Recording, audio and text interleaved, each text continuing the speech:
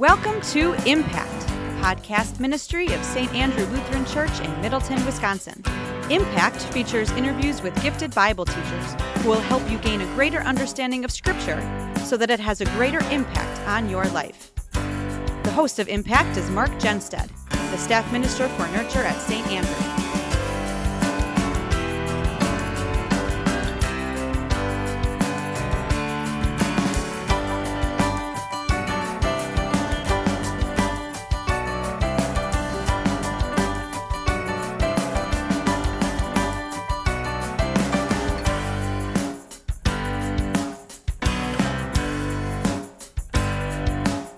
Hi everyone. From Psalm 19, the Word of God is more precious than gold, than much pure gold. It is sweeter than honey from the honeycomb. And that Word is before us today, ready to bless us in both ways that are known and unknown. I am glad you found this podcast ministry, and I hope you keep coming back. And here's a prayer request that you would say a prayer that God continues to bless this ministry and all who listen to it, and the guests that share with us their gift of being able to understand and then explain the Scriptures to us. Our topic today is forgiveness. Are you struggling to forgive someone who has badly hurt you or a loved one? Is your struggle to forgive someone who repeatedly hurts you? Is it hard to forgive those who treat you poorly? Jesus understands, and He has words for you, and those words are our focus today. We'll turn to them after this prayer. Dear Jesus, forgiving can be very hard, but we know that is your expectation of us. Help us through your word to be people who are quick to forgive. Amen. So, folks, again, thanks for being here today. It's great to have you with us today, and our guest, it's great to have him as well. It's Professor Steve Geiger from Wisconsin Lutheran Seminary. Welcome back to the podcast. Thank you very much. I look forward to our visiting today about the parable of the unmerciful servant, found in Matthew chapter 18. So folks, if you are able to open up your Bibles, Matthew chapter 18 is where we will be today and talk about this huge topic of forgiveness, both the forgiveness that we receive and then the forgiveness that we offer to those who sin against us. But before we go there, can I ask you about your book? Last time we were here, we talked a little bit about the book you are writing. How's it going? Yeah, thank you very much. It's actually been a big part of my summer. So probably a week and a half ago, I walked into the office of one of my brothers here on campus and said, I just have to tell somebody that I didn't finish the book, but I finished the second major section, which was probably one of the most challenging ones to make it through. So now I'm in the last section, and I've actually got the end of the book written. So I know the conclusion and all of the rest, and I know the outline of what's going to be in between. So thank the Lord. Like it really, it is one of those things where you realize it's very hard to force things from your head onto paper, but you thank the Lord when He blesses in that way. So Lord willing, I will have it complete this summer, or if not this summer, soon after. Okay, Professor, can you give us a summary of the content of your book? Yeah, so we're not 100% sure on what the title is going to be, but a possible title is The Bible's Story, and from parchment to the present. Basically, trying to help somebody who is wondering, how did we get the book that we call the Bible? And to take it all the way just from the beginning concept of what a mind-blowing thing it is that God talks to us. Right? Like, who of us has a right to have God speak to us? Just the fact that God chose to do that. And then the fact that He chose to put it in writing. And then that He chose to have the Holy Spirit miraculously get His words to people so that it could be in writing. And then that process of once the books were miraculously put down on papyrus or parchment, there was 2,000 or more years of history where those were just copied by regular human beings like you and me. Once that happened, now in our own day, it had to be translated. And so what's involved in taking something from the original Greek or Hebrew and getting it into English? And really the biggest, kind of the big picture question, like why care about this, is that every one of us wants to be sure that like what we're talking about today is actually God's word. Like if there was some like big issue either in the creation of the text or in the passing along of the text where something human got inserted and this isn't really divine text, then we really shouldn't be here today. By God's grace, we can be confident that we should be here today, but this book intends to tell the story to help others who haven't thought about this realize, absolutely, I can be confident that I have God's direct message to me. Very good. I love it. I love the topic, and I look forward to reading it someday. Awesome. Okay, well, before us today, Professor, the parable of the unmerciful servant. I've been looking forward to this for quite some time. I love all of Jesus' parables, but this one is near the top for me in terms of the ones I just enjoy studying and teaching. So I really am looking forward to getting your insight on this parable today, found in Matthew chapter 18. Can we begin by having you place this parable in the context of Jesus' discussion with his disciples? Thank you. That's an excellent question to start with. There's, I suppose, first of all, a broader context, and then we can talk like a real more narrow context. The broader context is that we are getting close to the end of Jesus' ministry. So before this, we have Jesus on the Mount of Transfiguration, which was a big moment. And he comes down the mountain and he's ready to take on ultimately the sin of the world by suffering on the cross. So you can imagine him walking toward Jerusalem in a sense. Physically, though, after this, he goes on the other side of the Jordan. So the east side of the Jordan River, kind of separated from what had been the focus of his ministry in Galilee and then to some degree in Jerusalem. And he does a lot of teaching.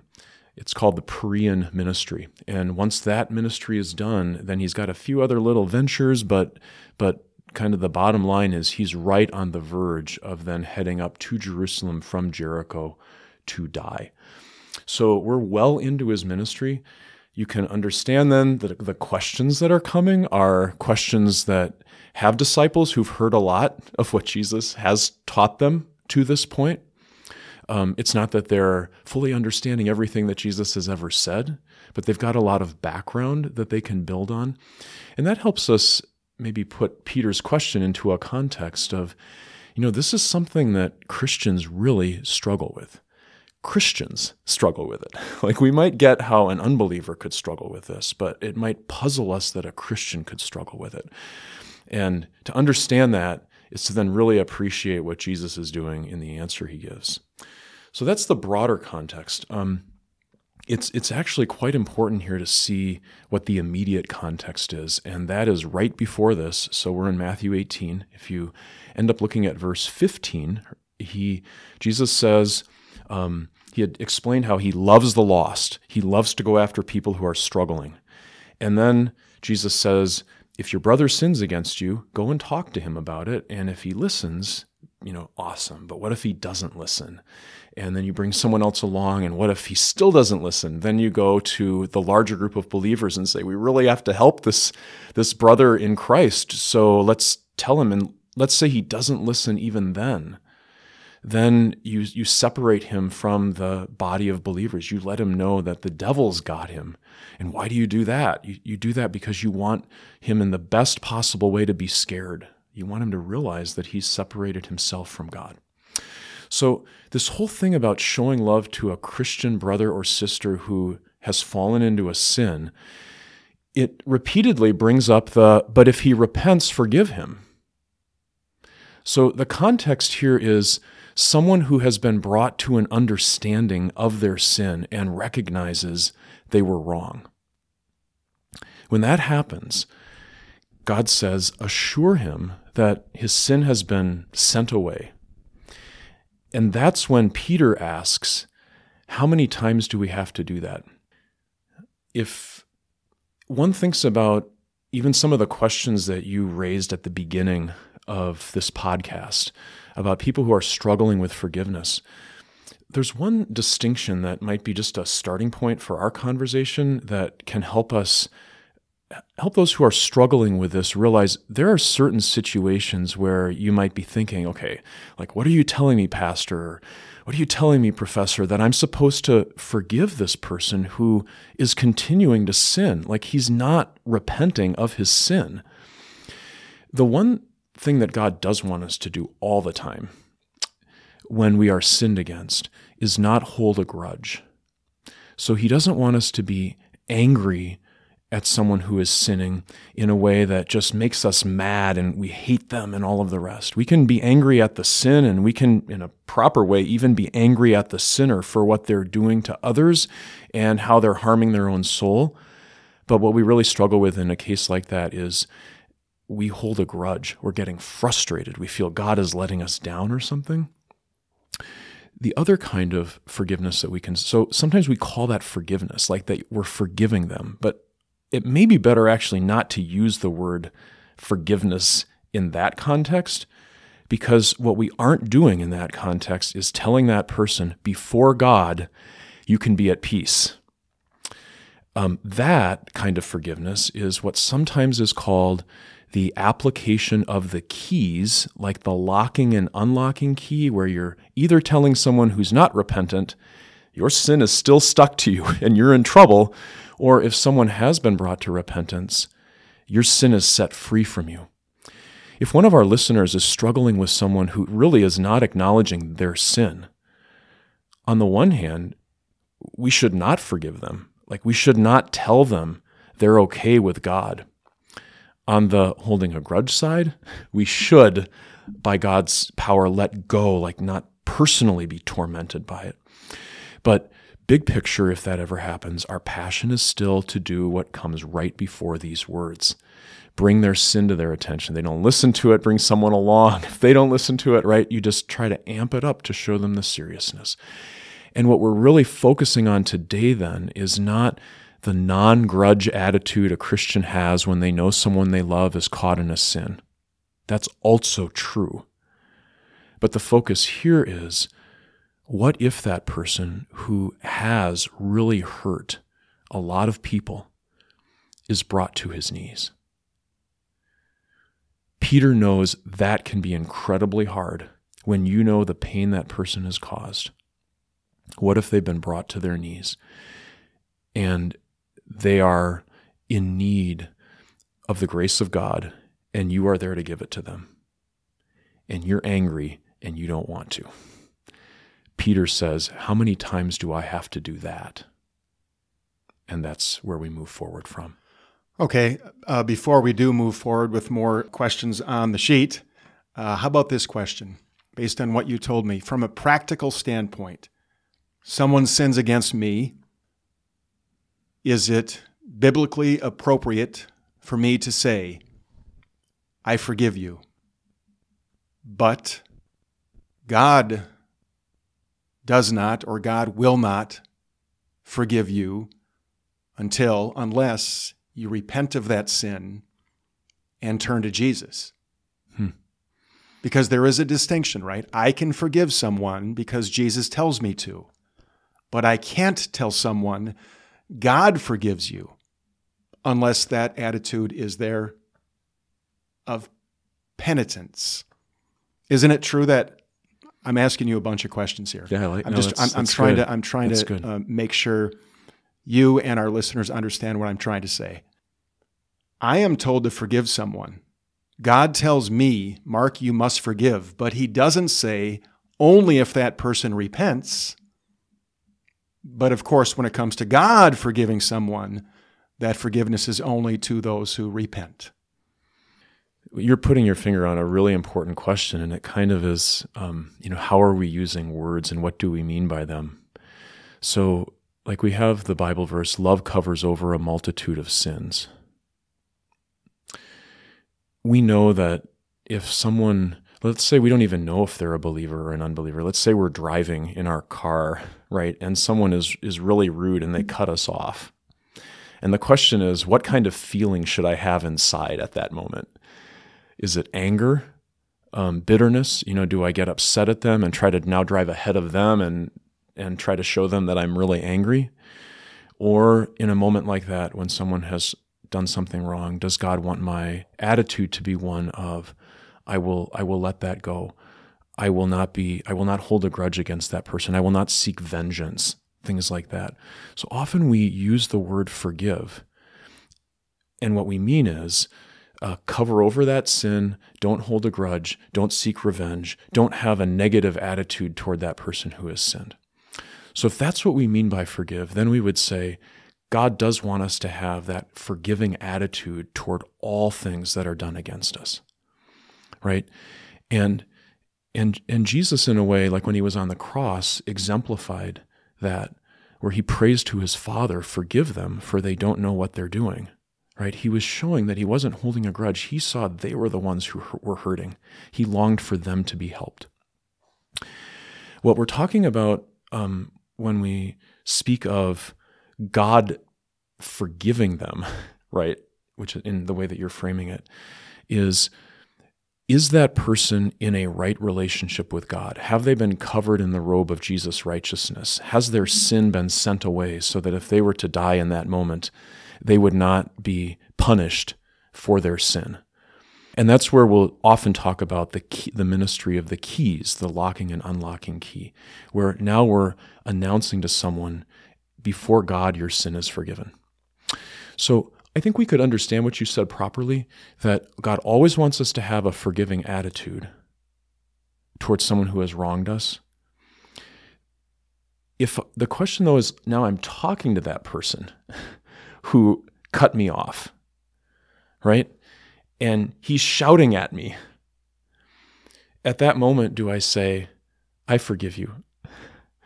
There, what we would be wrestling with is, okay, we could say, in my heart, I'm not holding a grudge. We could say to that person, please know, I am not angry at you. If the word forgive conveys that, I wouldn't have a problem saying that. I forgive you, although it might make him more angry in that moment. But the question when someone has sinned against you is, how do I communicate that first thing? Attitude of love, no vengeance, all of the rest. And when is it crossing over into, I want you to know that there's still a spiritual issue in play. I'm irrelevant here. God's the one who matters. And if that's the case, then what you're going to be doing is you're going to just be using patient and gentle love to try to bring them to the place where they're seeing what they've done is wrong. So then you can speak, in the name of Christ, I forgive you. There is a distinction there. And I think it's important, especially when someone has suffered. Sometimes from a family member, sometimes let's say there's somebody who has been an alcoholic in your family, and you're hearing your pastor tell you, well, you're supposed to forgive him.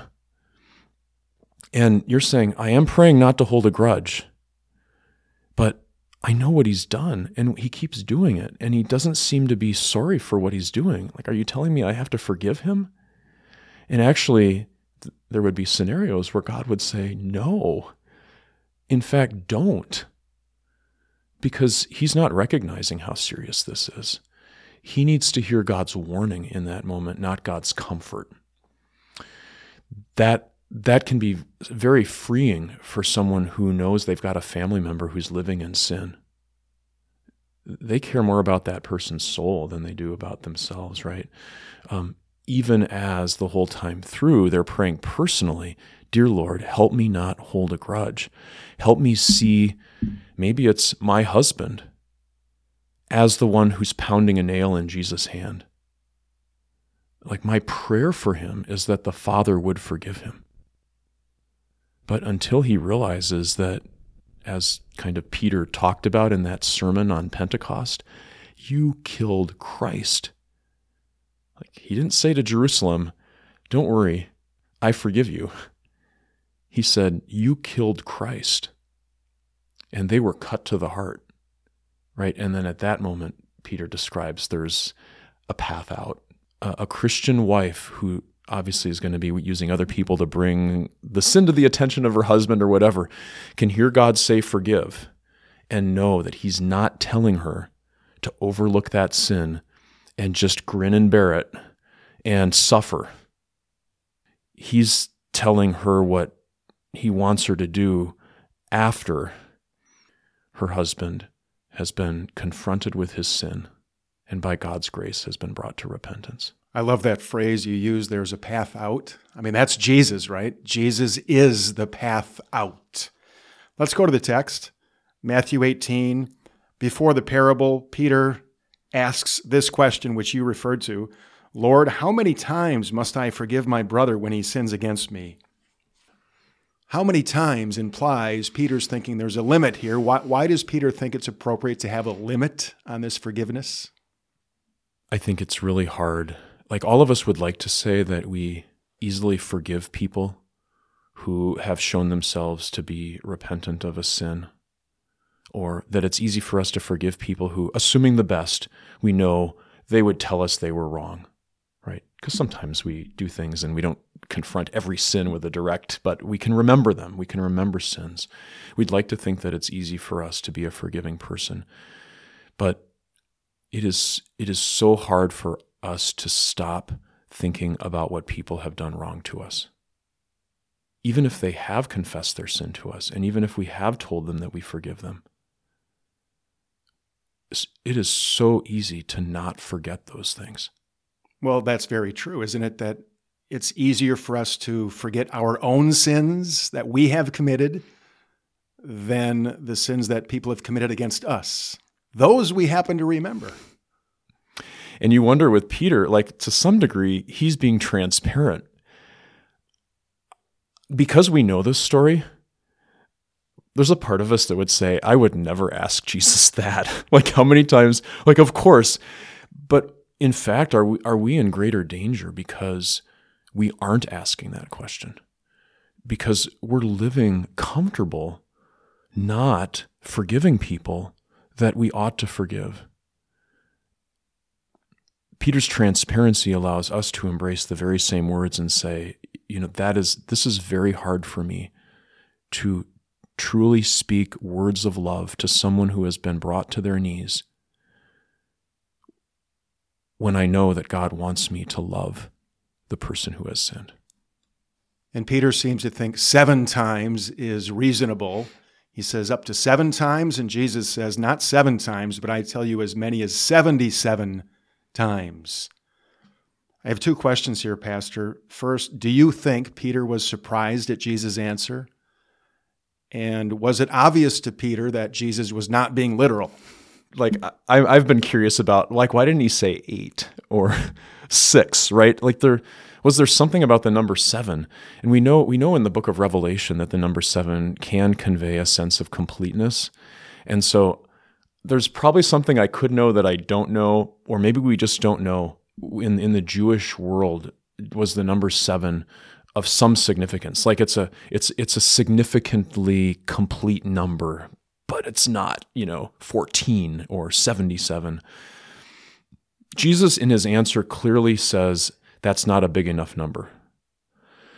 So, as to whether Peter knew that Jesus wasn't being literal at that point, it's possible that Peter himself was using a little imagery, just in the fact that he chose 7, not 6. There was a completeness to it, but it wasn't a really big number. And then Jesus basically says it's way bigger than what you're thinking is a complete number, whether it's 77 or 70 times 7. We just don't know for sure how those Greek words ought to be read. Peter doesn't give us a reply, so I don't know that we could say for sure, but I think we could pretty safely assume that Peter's mind is now officially blown. This is impossible, what you've just asked. I think we can assume that he understood this was way more than he ever could imagine. And of course, Jesus knew that his mind was blown. Therefore, Jesus gives him this parable to help him understand. And the parable begins with Jesus saying, therefore, and before we get into the parable, Jesus says this at the beginning that he frequently says, he says, the kingdom of heaven is like. What does that phrase in this context mean? The kingdom of heaven is like. He does talk about the kingdom of heaven. He'll talk about the kingdom of God. Whenever we hear the word kingdom, we're thinking about ruling activity, right? You have a kingdom when you have a king. You've got a kingdom when you've got people who are being ruled. So in this case, it's the ruling activity that is connected to heaven. It is the ruling activity that is connected to God. And consistently when Jesus talks about this, what he is speaking of is not a nation with boundaries, or even the location of heaven, but what he's talking about is God's kingdom. What constitutes the thing that God is ruling? I mean, finally, he rules everything and everyone, right? But he's clearly explaining here, we're talking about the group of believers. The kingdom of heaven, the kingdom of God is those people who are children of God, who are members of his family. And then the kingdom, it's kind of like the ruling activity within that context of God and believers. And we're his kingdom, and how does this operate? Like, what does it mean to be part of the kingdom? And so now what he's talking about is how does God's truth operate within the kingdom? And forgiveness is very much a part of how God rules, how the kingdom operates. So forgiveness out there in the world, that's one thing. But forgiveness among God's people is like this, or this is how it should be. Well said. And there are certainly times when we talk about kingdom of heaven or kingdom of God principles where the Christian will realize there's an application of this outside of the actual Christian community. So it's not that the applications could never go outside the kingdom of God, as it were, but what he is talking about is how does the Holy Spirit rule in my heart? When the Holy Spirit is controlling in my heart, this is what it looks like. And in this particular case, the focus is certainly on people who have been brought to repentance and now are to hear words of forgiveness. So in that regard, you could say, like, we're thinking about people who, if they're not Christian, they'll become Christian, or that this will be the gospel that is power to bring them to faith.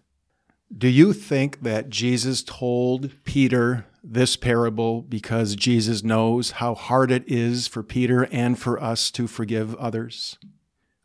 It's crazy that our sinful flesh could find a way to sin in the context of love, but our sinful flesh finds a way to sin in any context. And absolutely, Jesus understands how hard it is for us joyfully to show love, because the inclination of our flesh is to be selfish.